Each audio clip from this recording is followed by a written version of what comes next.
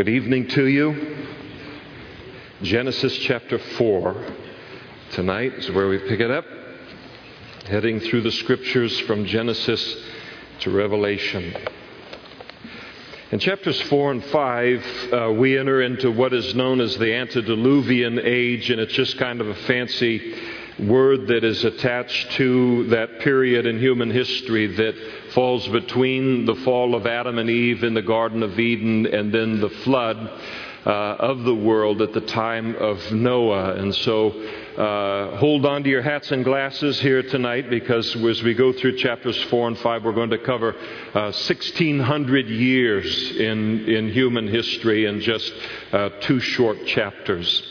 And Adam knew his wife, and knowing your wife in the Old Testament sense is a physical sexual relationship. And so he knew his wife, and she conceived and bore Cain a son, and said in the naming of her son, "I have acquired a man from the Lord." And so Adam and Eve have this child. They name him Cain. His name means gotten or acquired from the Lord. It would seem that as Eve now has this child, that she is hoping that she has acquired the Savior that God has spoken of in Genesis chapter 3 verse 15, the seed of the woman that is going to come forth and bring mankind out from under the curse of sin and of the fall. So no harm in thinking that.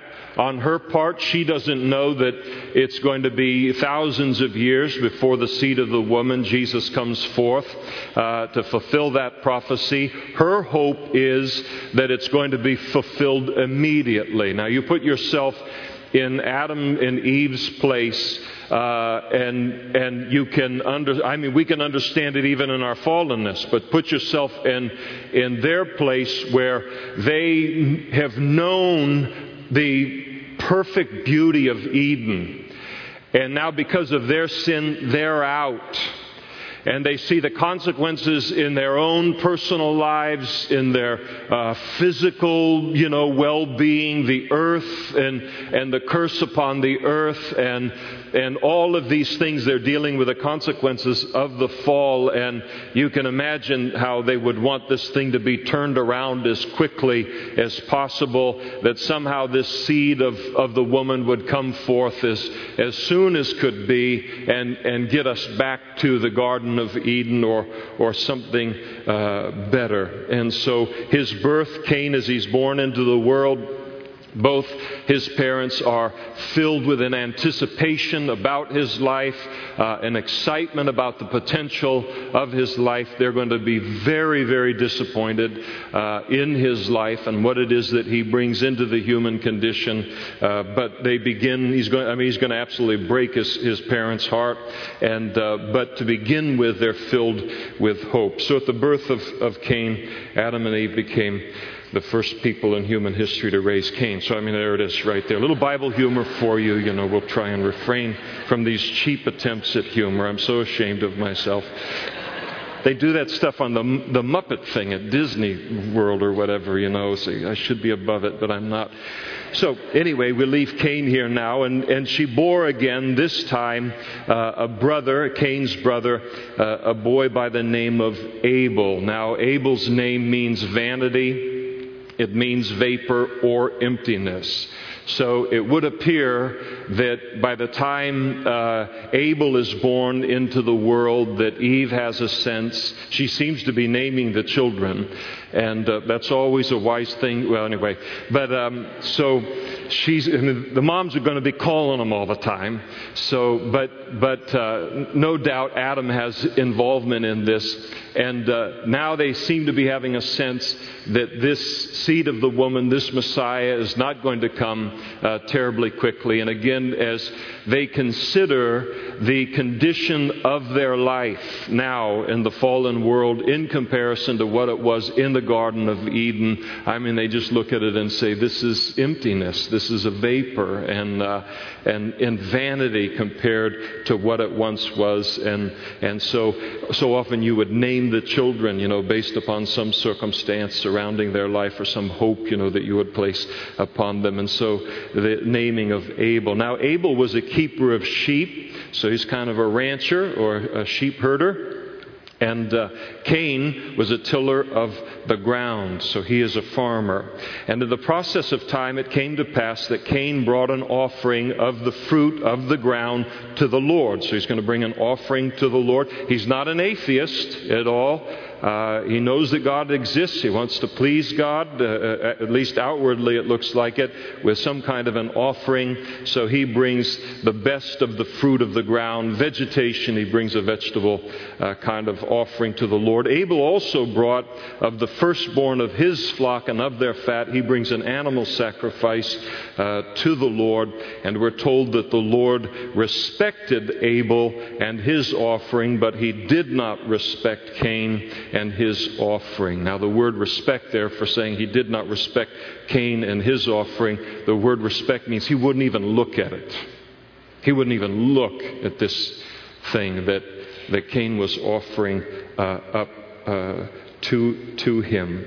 Now, I think that it's very, very important to properly understand this passage, that in order to do that, it's vital that we understand that prior to the giving of these sacrifices, when Cain and Abel brought their sacrifices to the Lord, God had already communicated to them the sacrifice that He wanted. And obviously he had asked for an animal sacrifice. But here is Cain, he's a farmer, and well, why shouldn't I be able to offer vegetables to God and have it mean the same thing? God makes commandments how He wants to make commandments.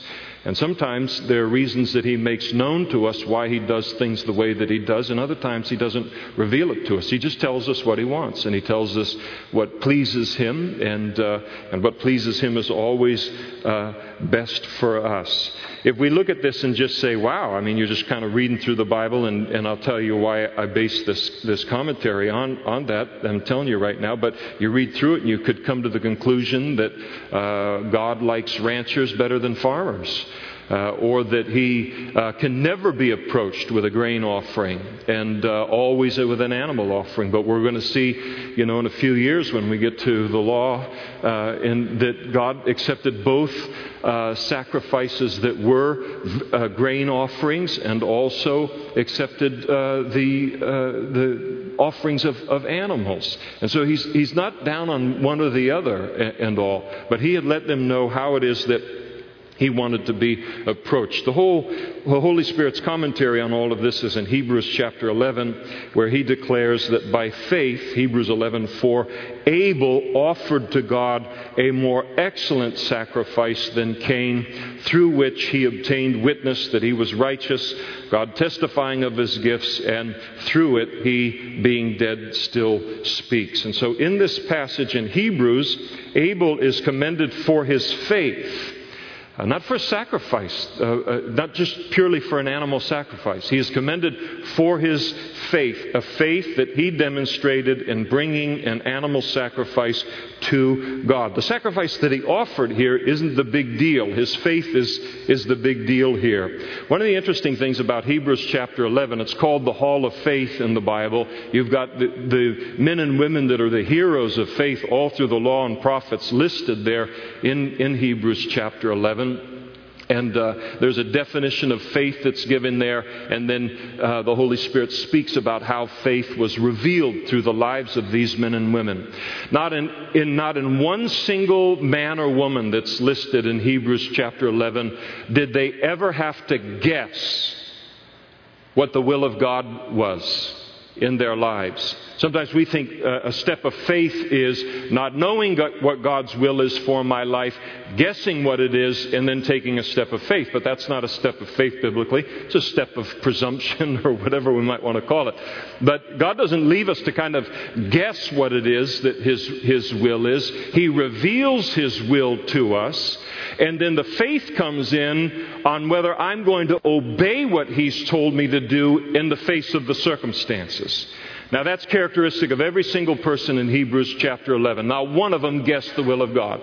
They were told the will of God, and now would they obey it as a demonstration of their faith. And so evidently God made it very clear to both Cain and Abel what kind of sacrifice he was to be offered in this instance, how he was to be approached, and that was to be on the basis of animal sacrifice. We're going to see in just another verse or two where Cain's going to become very, very angry with God related to all of this. And then God in verses 6 and 7, you might make note of it, speaks to him declaring, why are you so angry? And why has your countenance fallen? If you do well, will you not be accepted? In other words, this thing that Cain has done, it's not like he doesn't know what well is. It's not like he doesn't know what the right thing to do is. He's not guessing. He knows what the right thing is to do. He didn't do it, and now if he wants to make things right, he ought to do the right thing. So it's just disobedience on his part. God wanted in this instance to be approached on the basis of an animal sacrifice, and one person obeyed him, and the other failed to obey him. So God loves farmers as much as He loves ranchers. It's just one obeyed and one disobeyed. Now here you have in this the division of man really into two camps, all the way through human history. Cain is a type of one kind of person. Abel is a type of another kind of person through the Bible. So this next 2 minutes or so, I'm not just talking about this. It has an implication related to our understanding of the Scriptures.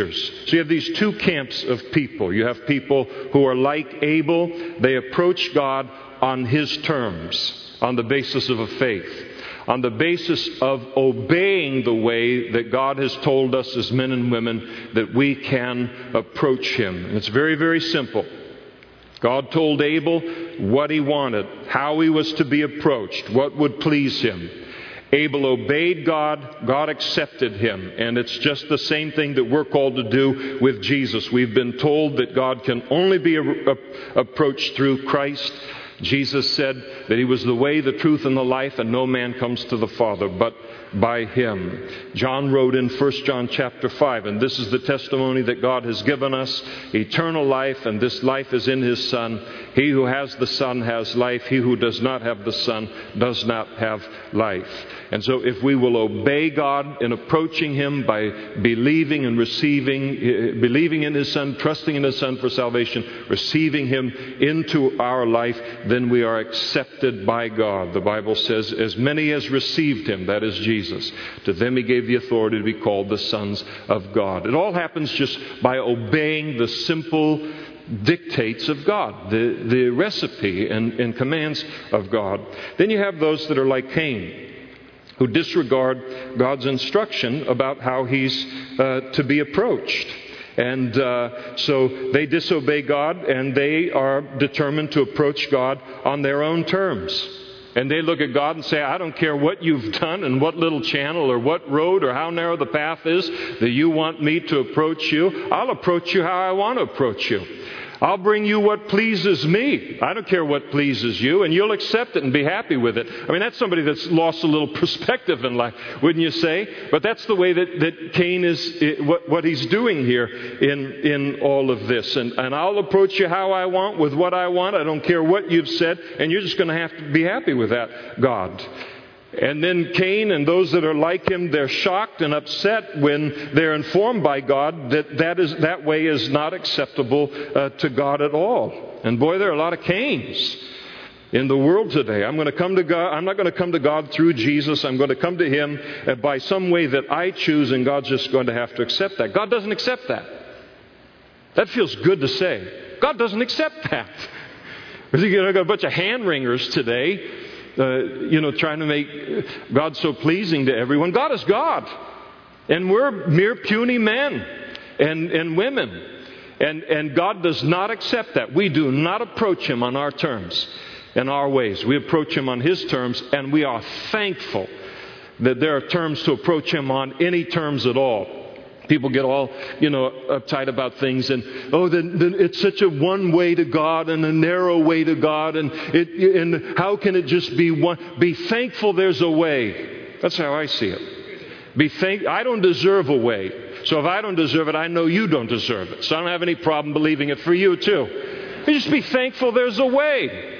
But Cain and those that are like him, they don't like that. And so here is Cain. Again, as I said, he's no atheist. He wants a relationship with God, but not enough to want it on God's terms. He only wants a relationship with God when it's on His terms. And as John again said, and this is the testimony that God has given us, eternal life, and this life is in His Son. And he who has the Son has life, and he who does not have the Son does not have life. All of this is very serious business. What Cain is doing here is very serious business. His deliberate rebellion against God's way of approaching God. And Cain may not think it's a big deal. And he still thinks he's smarter than God, as we're going to see in the next couple of verses. But you know what's going to happen to Cain and the entire lineage of Cain? Every drop of his blood is going to be destroyed in the flood. Not one descendant of Cain survives the flood, because he sets his whole generation on this course and this attitude toward God. Now notice how Cain responds to the kind of rebuke or God not respecting his offering. Verse 5, and Cain was very angry and his countenance fell. He gets super mad at God and his countenance falls. He's just filled with pity, and now he's just going to pout. Now listen, the solution to sin and the solution to being rebuked by God for my sin is not to get angry at God. If you ever get angry at God, just know you're wrong. Any of you ever been angry at God? Don't shout out. We're running on the tape. There have been a couple times in all the years that I've walked with Him, and I know I was wrong. It was just this thing, and it was so big, and so what, and I was frustrated and all, and Lord, and I mean, it's just right there, and I'm upset with Him. But I knew I was wrong. I knew I wasn't seeing it clearly. I knew that just the passing of time, I'll see the wisdom in all of this. And of course, we do. But if I ever get in an argument with God on that basis, I should never get in that kind of a place. But if I do, I ought to at least always know that I'm wrong in that situation. So here he is, his countenance falls, he's downcast, he's filled with self-pity, and he's going to pout. And that's the condition that he's in. Now he's all sad and everything. And then notice what the Lord says to him in verse 6. Why are you angry? God knows everything. I'm not angry. Yeah, okay. So why are you angry, and why is your countenance fallen? I mean, God's watching the whole thing. And so God just plainly confronts his anger, confronts his fallen countenance in this. And then notice in verse 7, it is the first counseling session in human history right here. And I would say that 80% of all counseling sessions fall into verse 7 right here. They never go this quick. You can read that in about 2.5 seconds. They always go longer than, and necessarily so, because there's talking and getting a picture and all of that. But what you see right here is a typical solution to most kind of problems that we run into. He says to Cain, if you do well, if you just do what's right here, will you not be accepted? Just do the right thing here, Cain. And if you do the right thing, won't you be accepted? And if you don't do well, you decide to continue in your disobedience, then sin lies at the door. And it's interesting, that word lies, it's a word that's used for an animal that's crouching, ready to pounce. It's a great way to look at sin. Great way to look at disobedience. Right outside your front door, just picture a lion crouched, ready to take you out when you open up the door. That's what his sin was going to do. He was either going to do what God said was the right thing to do, obey God, or that sin was going to have him for lunch. And he's not going to obey God, and that sin's going to eat him up and eat his lineage up too. But God says, listen, just do the right thing and you'll be fine. If you don't do the right thing, this sin is going to destroy you. I mean, it's as simple as that. He is a wonderful counselor. God is. And then he says, and its desire for this sin to control him and take over him is for you. It'll want to take over your life, but you should rule over it. You have the ability to obey me, Cain, in this thing. So there's no excuses if you don't. That you're either going to obey me, or this sin of yours is going to kill you. It'll be the death of you. And now, but there's no reason for this to have a bad ending. You should rule over it. It's a very, I love it every time I read through the scriptures and I hit that particular passage. So God gives him the warning there to be ruthless with this sin, otherwise it's going to wipe him out. Now Cain completely disregards God's counsel here, verse 8, and now Cain talked with Abel, his brother, and it came to pass when they were in the field that Cain rose up against Abel, his brother, and killed him. Now, Jesus spoke about the fact that when there's anger in our hearts, he's angry, isn't he? When there's anger in our hearts, Jesus said, you better take care of that, because anger will turn into murder. I wonder if we canvassed the jails and the prisons in the United States of America, or the whole world, and asked how many are in there incarcerated for murder, how many of it began with anger that they didn't deal with, and then the situation escalated now, and now they're incarcerated on death row for murder. And so the hatred, the bitterness against God, he takes and he has the same thing against his brother, and he rises up and he kills him. Very, very old story that's been repeated over and over again through history. It's interesting to notice that the first murder, the first spilling of innocent blood in human history, it was a religious murder. That's how God talked about it. Jesus spoke in Matthew chapter 23 about the blood of righteous Abel. And elsewhere, when it talks about Cain in the New Testament, it talks about the unrighteousness of Cain and the shedding of this blood. So here you have a dispute over a religious issue. It leads to murder, where you have the self-righteous persecuting those who walk by faith. And so Cain, instead of admitting that he was wrong, that the problem that he had was really between him and God, that the solution was not to pout, not to get angry, not to blame others, but to obey God, get right with God, repent of his rebellion, and then move forward in life. Instead of doing that, he takes and he chooses to murder Abel, a child of God who walked by faith and obeyed God's commandments. Why would he do that? Because Abel exposed him.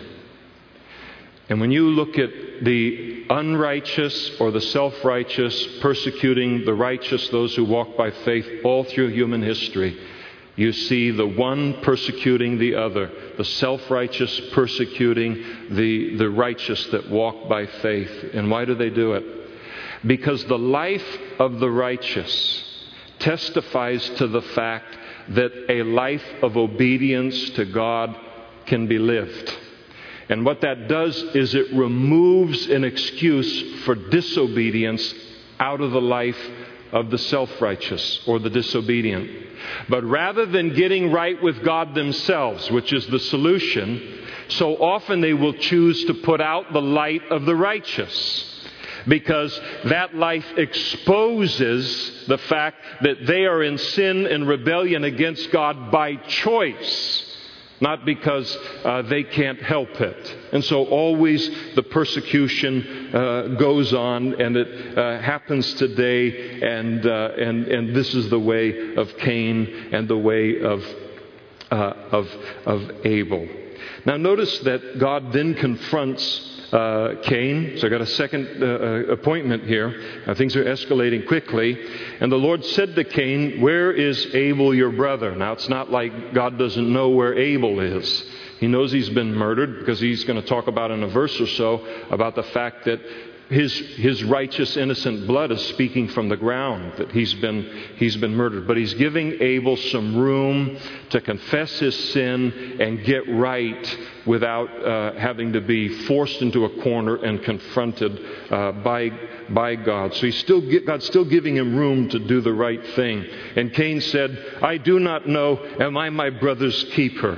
And this, I remember one time, my mom asked me, I think I was in late elementary school or early junior high or something like that, and she asked me about where my twin brother was or something, and I thought I was really smart quoting the Bible, and I said, "Am I my brother's keeper?" I didn't know I was quoting Cain at the time. You know, a little knowledge is dangerous, isn't it? You know. So, but he's, "I don't know, am I my brother's keeper?" And of course the short answer is yes, as a matter of fact. The two great commandments are what? Love the Lord our God, as we sang already tonight, with all of our heart, our mind, our soul, and our strength, and love our neighbor as ourselves. Now, you obey those two commands, and do you have a dead man on the scene? No. The reason that Abel is dead is because of violation of both of those commandments. So, but he comes back with this kind of thing. He's bluffing now and lying. "I don't know where he is." That's a lie. "Am I my brother's keeper?" And God said, "What have you done? The voice of your brother's blood cries out to me from the ground." I mean, you think, we get so used to murder in the culture. And we give degrees to it, and I mean, there are all kinds of different things. And so much blood has spilled into the ground that we can forget that just the shedding of innocent blood on the part of one person is an affront to God. It's a big deal to God. And you think about how much blood through human history is crying out from the ground for vengeance. How much of Abel's blood, righteous blood, is crying out for vengeance related to the work of the Cain or the unrighteous. And it defiles the land. It defiles the ground on this. And so God proceeds to curse Cain for his sin. God isn't going to make people just commit sin and then there's no penalty to it, no deterrence related to it. And so there are consequences to sin. And so he said in verse 11, "Now you are cursed from the earth, which has opened its mouth to receive your brother's blood from your hand. When you till the ground, it shall no longer yield its strength to you. A fugitive and a vagabond you shall be on the earth." And so two parts to the curse. Number one, this earth that you've been a farmer, the land's been good to you. It's been a way for you to provide for yourself, and the land has cooperated with you. But because of what you've done to the earth and the spilling of innocent blood, the earth is no longer going to cooperate with you as a farmer. You're through as a farmer. And so you won't be offering me any of that stuff anymore. And then the second thing is, now you're going to become a fugitive. Now you're going to become a vagabond, and you're going to become a wanderer. And so sin puts us on a path. The Bible teaches it all the way through. Sin puts us on a path that is cursed. Cain's sin, he still is not repentant. He still doesn't admit his wrong. And it puts him on a path that is cursed. Can I tell you tonight? If you're here tonight, for whatever reason, you've wandered in or whatever and couldn't afford the movies, but you wanted some air conditioning, so you went to church on Sunday night, listen, I'd do that. So maybe nobody else is up above that. But anyway, you come in and the life that you have in sin and wickedness and wrongdoing and all of this kind of stuff, and you know firsthand that the way of the transgressor, the way of sin is hard, you can turn from that tonight. you can turn from that life tonight. It's just one decision, just like that, off of one path that's cursed and onto a path that is blessed and blessed forevermore by giving your heart to Christ tonight. Or if you already know Him but you're backslidden, getting back on path here tonight. The way of Cain is just misery. It's just terrible. Terrible. It's more than misery. It's terrible. It's an affront to God. Now, so God lays out the consequences, and notice what Cain says to the Lord. He said, my punishment, my punishment is greater than I can bear. He has no conviction about murder. All he cares about is his punishment. This punishment is too heavy to bear. So here here you've got the start of a long line of people who are more concerned about the punishment that's meted out upon them than the anguish and the heartbreak that their crime has produced in another human life or in another family or in the human condition. As I say, it's as old as Cain.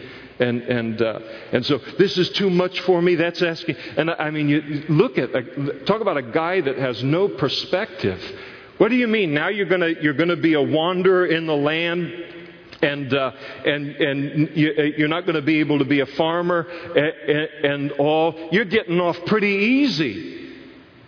For a murderer, someone that's taken another human life innocently, but he doesn't see it that way.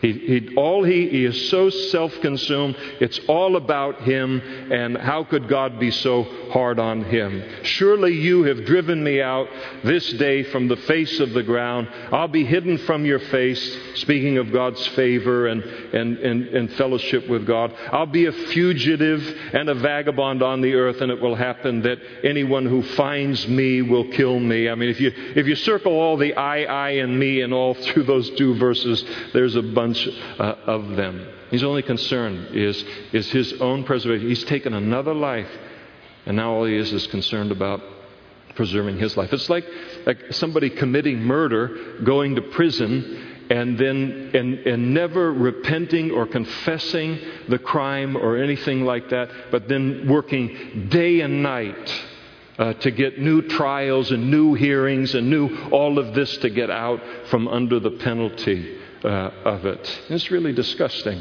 what he does here. And he says, now the people that are going to find me, they're going to kill me. And well, who are these other people? These are all family members. Adam and Eve have continued to have children, and their children have children and all, and so things are moving forward in the human population. He says, listen, when the rest of the family finds out about this, somebody is just going to take me out on this.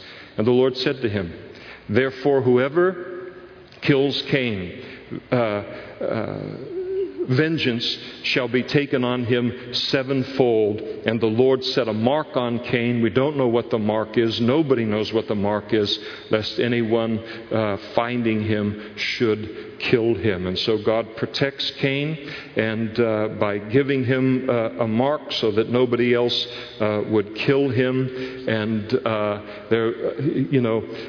why God does that, I don't know. But at this point in time in human history, He keeps vengeance for Himself related to Cain. Later in the law, He's going to establish a government. He's going to establish capital punishment and all under Noah, and then part of the law of Moses later. But He spares Cain's life now, perhaps just to make him kind of a living sermon walking around the world, that the way of the transgressor is hard. And he certainly would be a sermon of that. And then Cain went out from the presence of the Lord, and he went and dwelt in the land of Nod on the east of Eden. And so the land of Nod is that place you go to about 20 minutes into every sermon. Right there. You just head right in there on that place. Listen, I'm trying to work with you tonight. Would you be kind on things? So sometimes people hit it, and then people regroup, for the other 3 hours and all. And listen, this isn't sermonettes for Christianettes, as J. Vernon McGee would say on things. And so he went to the land of Nod. We don't know what it is, except that it was the east of Eden. toward the Orient, probably not very far. Cain knew his wife. She conceived and bore a son by the name of Enoch, and he built a city and called the name of the city after the name of his son Enoch. So he becomes a city slicker. He's not going to be a farmer anymore, and it gives us a sense that the population of the world is increasing. And we'll talk about that a little bit more here in a few minutes, but it's increasing enough that now cities are being born. And so we've got the first city mentioned in the Bible there in verse 17. And then to Enoch was born Irad, and Irad begot Mehujael, and Mehujael begot Methushael, and Methushael begot Lamech. And so right there, one verse, we've gone through 7 generations. So when we look around, here's the big question. Where'd Cain get his wife, right? Okay, there we go. Don't let me miss the big questions. That's what the kids all ask, right? Where'd Cain get his wife? Now remember, as we get into chapter 5, we're going to see people who are living hundreds of years at that time.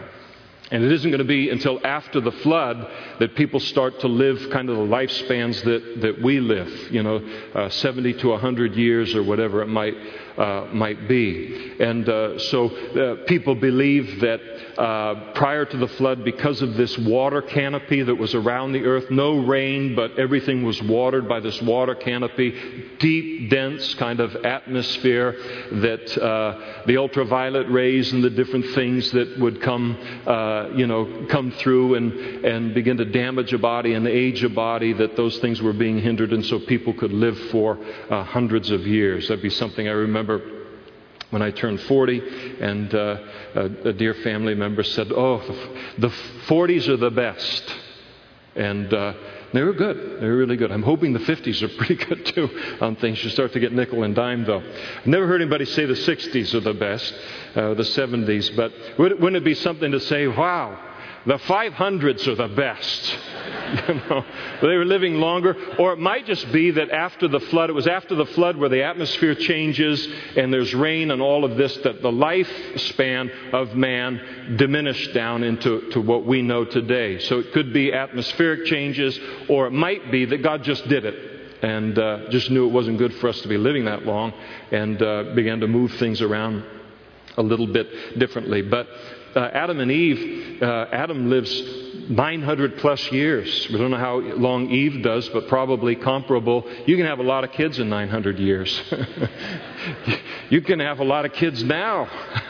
Look at Ma and Pa Kettle, all those kids. And so all these kids coming, hundreds of years, then they, are able to have children. They're having them for hundreds of years. I mean, you've got all kinds of people. So he basically married one of his sisters. You say, wait a second, married a sister? What gives there? I mean, that you can't be doing that. Doesn't the Bible say you can't do that? Yes, it does. God later made it a part of His law under Moses. But by then, at that time where He prohibits it under the law of Moses, the gene pool is considerably dirtier by that time.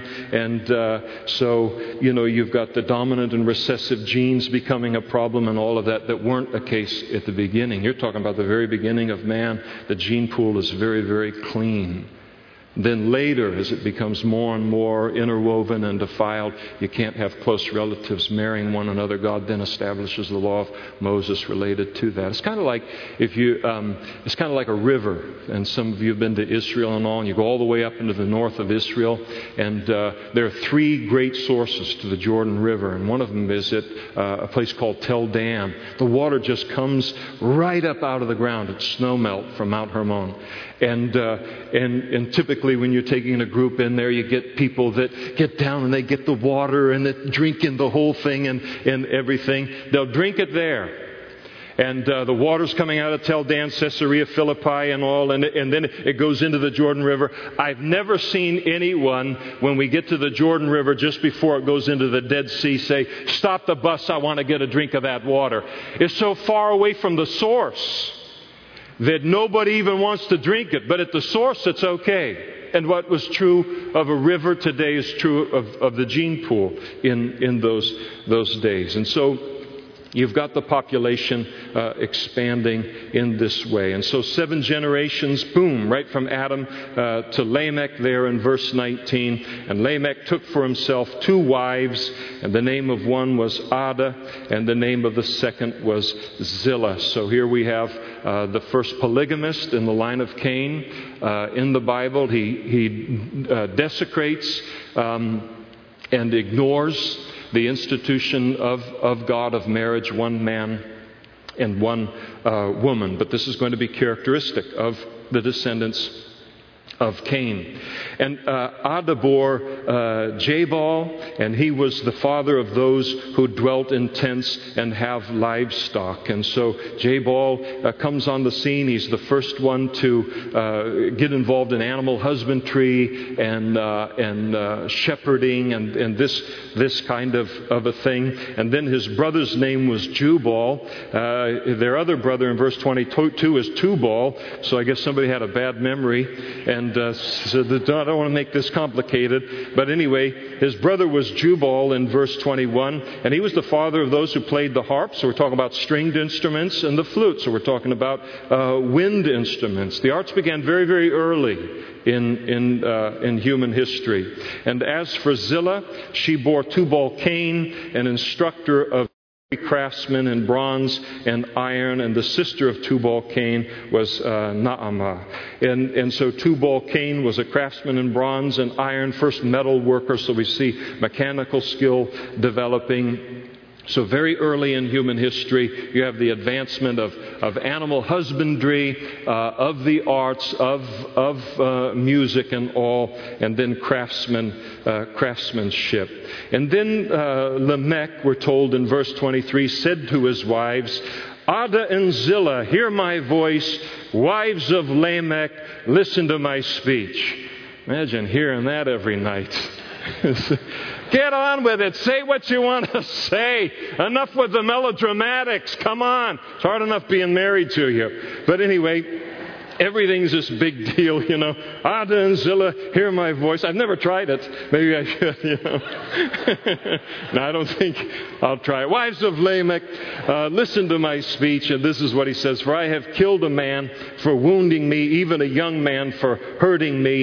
If Cain be avenged sevenfold, then Lamech 77-fold. And so, here he comes in and Lamech kills a guy in a fight. He writes a song about it. So we have the first rapper in the Bible very, very early in human history. But what we get a sense for is that violence is really increasing on the earth at this time. Bloodshed is increasing, and then the pride of man is increasing too, because here is Lamech, and if Cain was going to be avenged sevenfold for someone doing harm to him, in other words, God was going to do that, Lamech says, then I'll do harm to someone 77 times if they do any harm to me. No mention of God. He'll take care of that himself. And so this attitude, a violent attitude, is increasing in the world.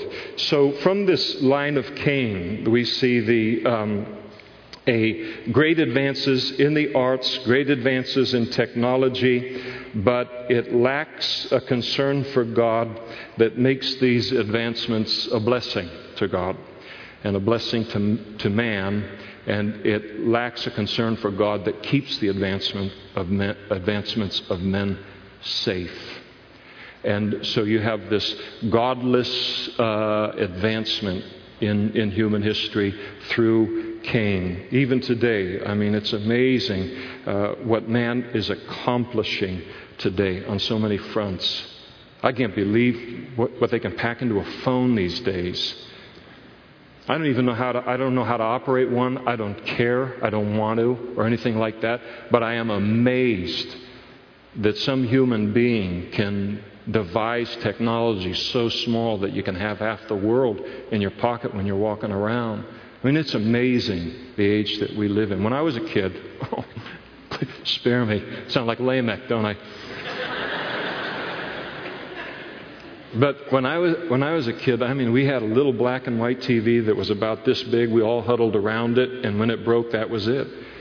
I don't remember a single person in my elementary school, a single family that had 2 cars. You waited till Dad got home with that car, and then you did in the evening what you needed to do with that car. I mean, we have stuff like you can't believe. And one of the nice things about being a little bit older is you realize you can survive without the things that are considered necessities or branded that way as necessities today. But you think about the technology. I read an article in the Modesto Bee probably about 4 weeks ago. And it was on the editorial page. And there was a man who wrote an article about the fact that noticed that so many people around the world were turning to religion in great numbers. He didn't name any particular religion, but returning to religion and particularly fundamentalist varieties of religion. And it was an editorial, and the position that he took is that people, when they're afraid of the advancement of technology, they then run into the past to things that are safe. And so to run to religion at a time of great technological advances is to run for safety on the part of people who are uncomfortable with the technological advances. And I thought to myself as I read it, this man cannot be a deeply religious person. I don't know of a single person that is afraid of technology in and of itself. I think the reason that people are running to God in great numbers is that we are seeing unbelievable advancement in technology at the very time we are seeing a tremendous departure from a concern for God and His ways and a presence of godliness in the human condition. That is the concern, not the advancement of technology, but the loss of the other at the same time. Because you lose that, you lose safe boundaries for the technology and the things that we develop, because now we'll use them however we see fit. And so many good things you see where they're invented and they're produced and they do a great thing, and then you see those things, then that technology get hijacked for evil. And when you see good and godliness on the wane in the human condition worldwide, that's what's concerning people. And so here you have great technological advance, but you have a departure of godliness, great concern. It's going to lead to a flood. And Adam knew his wife again, and she bore a son and named him Seth. For God has appointed another seed for me. That's why she names him Seth. His name means appointed, instead of Abel, whom Cain killed. And so they now have a boy named Seth. They have great hopes for him that he'll take the place of Abel, Abel being a godly and a righteous young man. And as for Seth, to him also a son was born, and he called him Enosh. And then men began to call on the name of the Lord. Now, it doesn't mean that nobody had been praying to God or calling on the name of the Lord up to this time. What it means is they start to do it collectively. So Cain has killed Abel. Abel represents a godly line. Cain represents an ungodly line. Seth comes on the scene, and he is going to be another godly line in the human condition of things. And as a characteristic of his descendants, people begin to get together now to pray together, to call upon the Lord together, to worship the Lord together, because the world's getting more and more evil at this time. And so people realize, wait a second, I like my own prayer life, I like my own relationship with God, but in the light of increasing evil, I need to have the support of other people who love the Lord in the midst of this violence and this blasphemy against God and advancement of technology for no good and all. And so they take and they begin to unite together in this and begin to worship together. I'm the pastor, senior pastor of this church, one of several pastors here.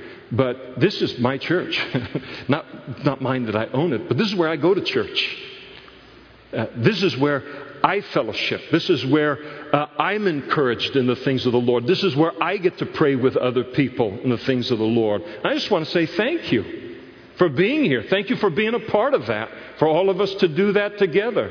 The godly line of Seth needs that. We can't live this thing that God has called us to in the midst of the wickedness that surrounds us without being together. Now, very quickly through chapter 5. Remember that whole sermonette thing? Okay. Okay. There. All right, Christianette. This is the book of the genealogy of Adam. And in that day, God created man, and He made him in the likeness of God. And He created them male and female, and blessed them, and called them mankind in the day that they were created. So a recap of the creation. And Adam lived 130 years and begot a son in his own likeness, after his image, and named him Seth. So he's 130 years old when he gives birth to Seth. But listen, he's already had Cain and Abel, but they're not mentioned, because this is going to be the lineage from Adam through Seth. Do you know that every single one of you in this room is a descendant of Seth? We all know that we're descendants of Adam and Eve. But we are also, every one of us in this room, a descendant of Seth, and every one of us in this room is a descendant of Noah, because it is only his lineage that survived in the flood. So we're talking about family here. We're going to go through the family album here. And so here is Seth. In the genealogies that God gives through the Bible, the genealogies don't mention every family member. They just mention significant people in the lineage that are important to the story, whatever it is that God is saying in this particular passage. What's important to God in this particular passage is the lineage of Seth. So all other sons and daughters, many of them doubtless born, some that we know of, others that we don't know of, and the focus is on Seth. And after he begot Seth, the days of Adam were 800 years, and he had sons and daughters. And all the days that Adam lived were 930 years, and he died. Kind of sad. It's sad. It's like all weepy, but it's sad to me. When you think about, it's the end of an era with the death of Adam in human history. He's the only one that saw the perfection, the Garden of Eden with Eve, and then saw the fall of this, and then now he's gone. And what he must have had to live with, and that consciousness that it used to be this. See, all we know is fallenness. We don't know the garden. We have no basis of comparison. It's probably good. It doesn't torment us. We just know how to survive here in all of this by the grace of God. Do more than survive, prosper. But he knew both things. And he knew his place in the one becoming far less than the other. And then now he goes to be with the Lord. And he died is how it's referred to there. In chapter 5, that phrase, and he died, and he died, and he died, is going to be repeated 8 times in the chapter. You ever walk through a cemetery as a kid? We used to do that as a kid. You'd have a Saturday, nothing to do. We weren't too smart or whatever, but we searched out every corner of our hometown, and we'd ride our bikes to the cemetery, and you'd look at these big stones and go and see, wow, how important was this person that they'd have something that's like 8 feet tall and so ornate, and we'd read the names, and then you'd figure out the dates and how long they lived and this, and trying to figure out lives on the basis of the little story that's told there in all of that. And in chapter 5, this chapter answers a very, very basic question that any thinking person wonders about in this world, and that is, why do we die? And over again you see, and he died, and he died, and he died, and he died. And we'll get to the answer to that in just a couple of minutes. So he dies. And then Seth lives 105 years. He begot Enosh. And after he begot Enosh, Seth lived 807 years and had sons and daughters. And all the days of Seth were 912 years, and he died. Enosh lived 99 years and begot Canaan. And after he begot Canaan, Enosh lived 815 years and had sons and daughters. And so all the days of Enosh were 905 years, and he died. Canaan lived 70 years and begot Mahalalel. It sounds like a fish you order in Hawaii, doesn't it? Mahalalel. And after he begot this, because they called him Ma after a while on things, and after he begot him, Canaan lived 840 years and had sons and daughters. And so all the days of Canaan were 910 years, and he died. And Mahashahama lived 65 years, begot Jared. And after he begot Jared, Mahalalel lived 830 years and had sons and daughters. And so all the days of this man were 895 years, and he died. Jared lived 162 years. He begot Enoch. And this is a different Enoch than the one, the descendant of Cain. And after he begot Enoch, Jared lived 800 years and had sons and daughters. And so all the days of Jared were 962 years, and he died. Enoch lived 65 years and begot Methuselah. And after he begot Methuselah, Enoch walked with God 300 years and had sons and daughters. And so all the days of Enoch were 365 years. And Enoch walked with God, and he was not, for God took him. Whoa, wait a second. Stop the presses. There's an interruption in the march of death through the human condition. And so here you've got this thing, and he died, and he died, and he died, and he died, and he died. And then all of a sudden, here we come to Enoch, and he doesn't die. He simply disappears. When it says God took him in verse 24, it means to transfer to another place. And so he simply disappears, walks with God, and then he was not, because God took him to heaven without dying. And so in this whole march of death and everything, what's being communicated here is that death can be interrupted. There is a victory over death, but that it is found in a walk with God. All pointing to the Savior that would come and allow us to have that walk with God. And so Enoch comes, and he interrupts the whole progression, and because God takes him to another place and does it just immediately prior to the flood, he's taken into heaven, and he's a picture of the church being taken into heaven, those who walk with the Lord being raptured prior to the tribulation period, sparing us from death. And then Methuselah lived, Enoch walked with God, he was not, for God took him. Methuselah lived 187 years and begot Lamech. And after he begot Lamech, Methuselah lived 782 years and had sons and daughters. And so all the days of Methuselah were 969 years, and he died. That's the oldest guy in human history, 969 years. But without an answer to death, it's going to get everybody. No matter how long you live, it's going to catch up to you about that interruption. And so, but he's the oldest one, 969 years, but even he died.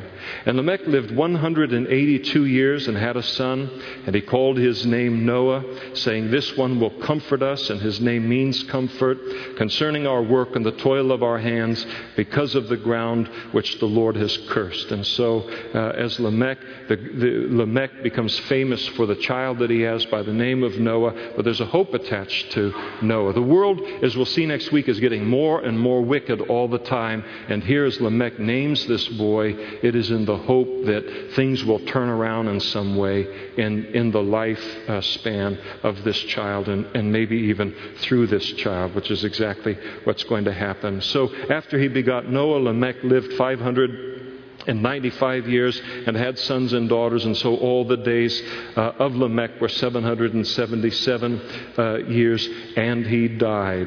And Noah was 500 years old, and Noah begot Shem, Ham, and Japheth. And every single one of us in this room is a descendant of either Shem, Ham, or Japheth.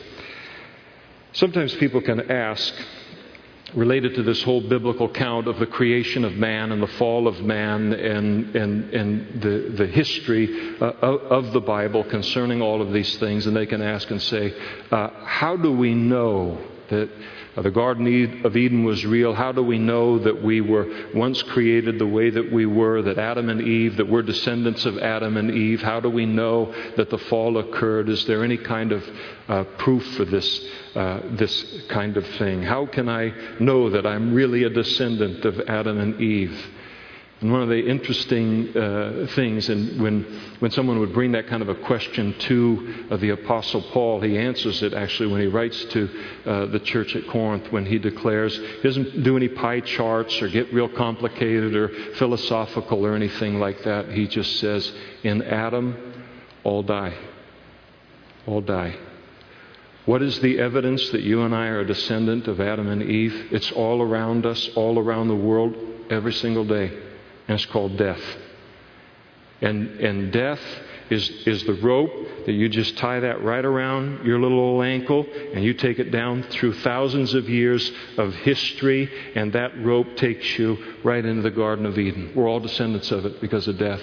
We just accept death in the culture. So we know that people die. We accept death.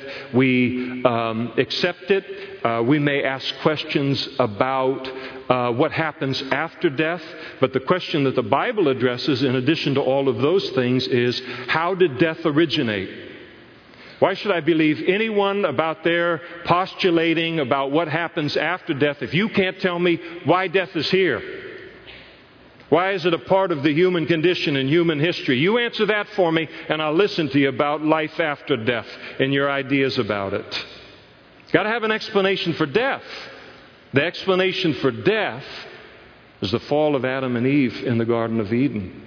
A second evidence for the fact that we are fallen creatures in God's account of the Garden of Eden is historical and absolutely happened in human history. Paul writes of it in Romans chapter 2, and it's the existence of conscience. That every single human being in this world has a conscience. We have an intuitive knowledge of right and wrong. No matter what culture you go to in the whole world, there is an intuitive knowledge of right and wrong. Certain things are always right and certain things are always wrong, no matter how diverse the culture. Murder is always wrong. Stealing is always wrong. Lying is always wrong. Not murdering is always right. Not stealing is always right. Being honest is always right. There's a uniform culture in man all around the world. The interesting thing about our conscience, though, is that our conscience is higher than our practice. No one lives up to the height of their conscience. We all live lower than our understanding of right and wrong.